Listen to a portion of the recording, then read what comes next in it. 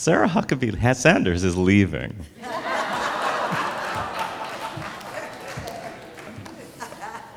And I was really torn as to whether or not I wanted to start there or just leave her out altogether, but Sarah Huckabee Sanders is leaving.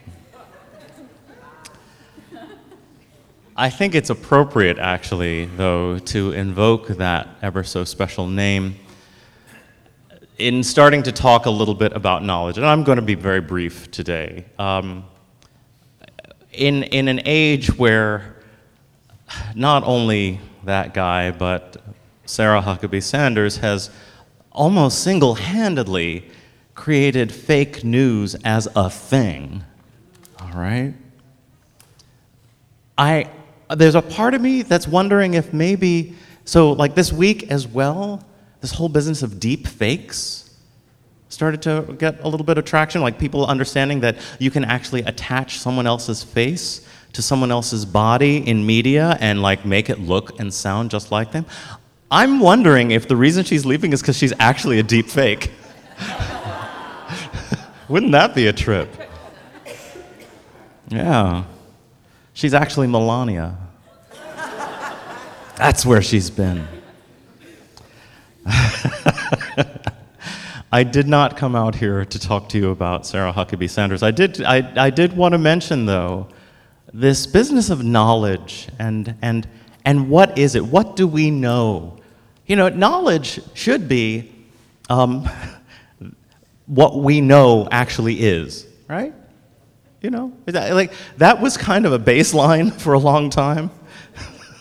That, okay, I know this is a piano. And that's kind of being called into question. I have to believe that part of this is coming from the fact that we live in what is commonly referred to right now as the information age. So, wrap your heads around this.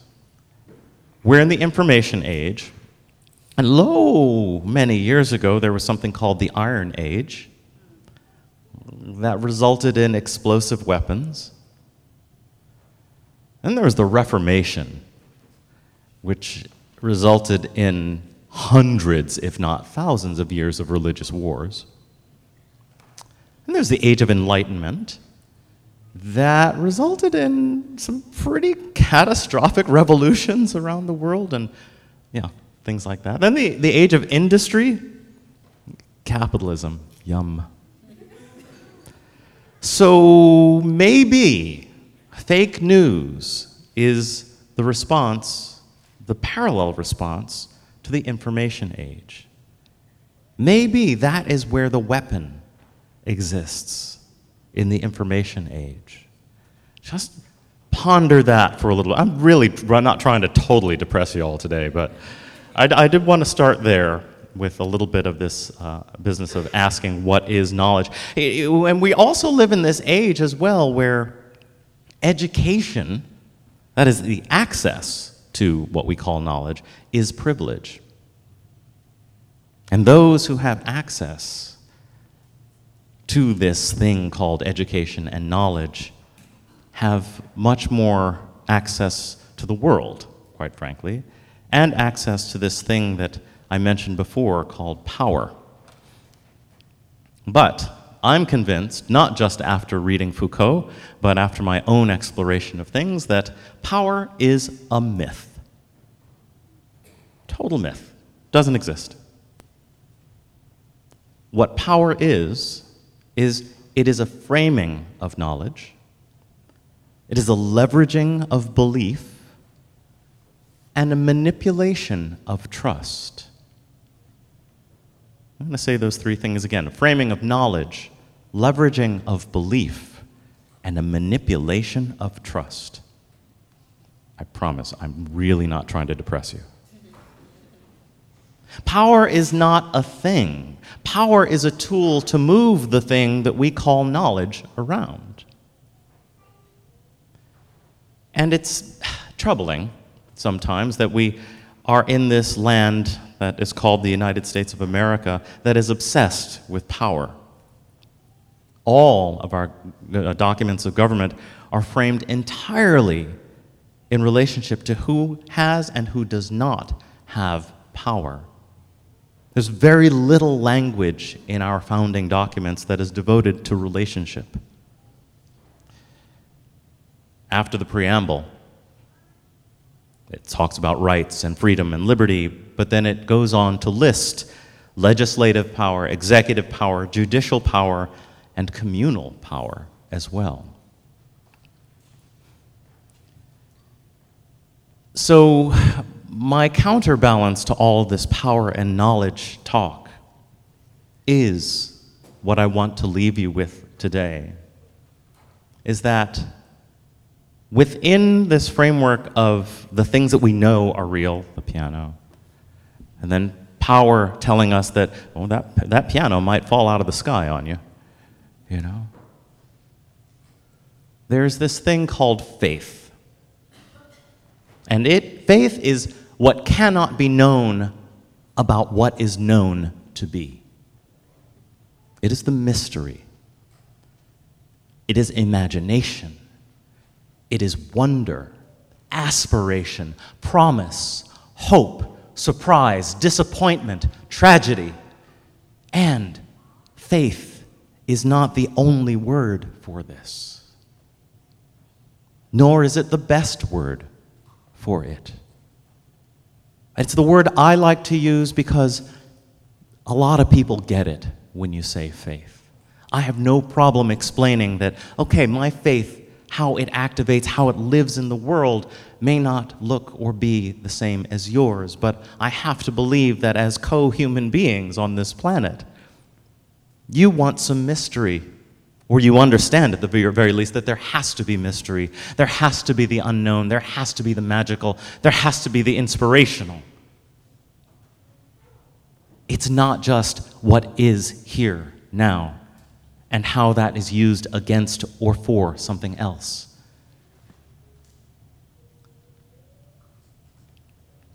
So I told you a little bit about the Juneteenth story, and I want to continue on that vein here.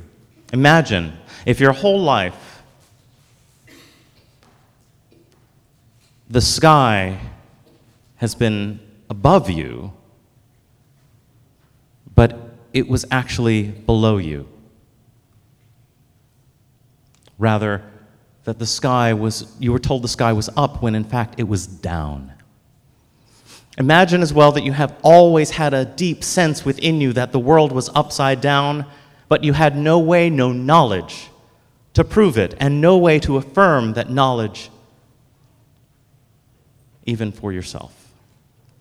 Imagine that you needed to find some way to explain this to yourself, to your children, to your friends, who were also trapped in this upside-down world. And you needed to explain this so that you could continue despite the pounding headaches and the blood rushing to your head 24/7. You needed some way to explain this wacky upside-down world where up was down and down was up, where gravity was pulling you up.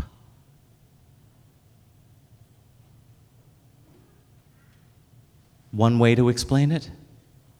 Faith.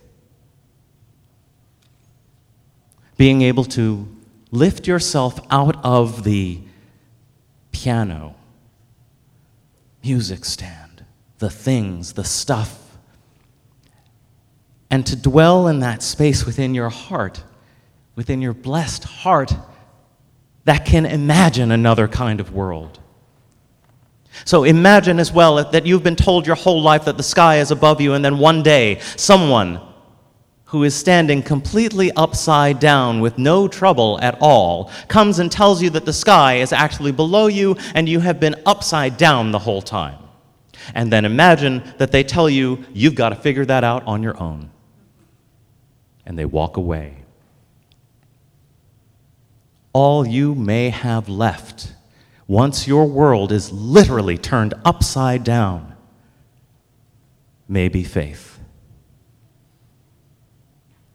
Formerly enslaved people of this country clung to and still cling to faith, and it is not a bad thing. It is because the struggle continues today. For many African Americans, the world is still very, very much so upside down. Juneteenth is the celebration of the moment of turning the world on its head for African Americans. The slaves in Texas had been there for 3 years, but they didn't know that they were free. Their freedom in that time was meaningless. They were not given the knowledge. They were not privileged to receive the knowledge. What is more, they were given no tools or clues as to how to get themselves right side up in the upside-down world of a white-dominated former slave-holding South. Now, the 13th Amendment ended slavery in 1865. That is, it ended the legal power relationship that allowed one person to enslave another. But it did not really turn the world right side up. The end of slavery was not the end of black oppression. Indeed, black oppression, or any oppression really, can only end when the oppressed create a framework entirely outside of their oppression and move away from knowledge that keeps one down and the other up. Gospel music resonates so deeply because this struggle continues. More importantly, it resonates because it comes from the place of human wonder, of human tragedy, of human magic, and the place of unshakable human faith. I think this is why gospel music is also a mystery to some. Gospel music doesn't deal with knowledge or power. It can't be bothered, quite frankly. Gospel music, and indeed the entire journey of black liberation in this country, isn't about being right side up in an upside down world. It's about the journey to escape the limitations of a world that limits itself to understanding only through knowledge and power. Gospel music and black faith are about remembering that there is no up or down when you remember that you can fly.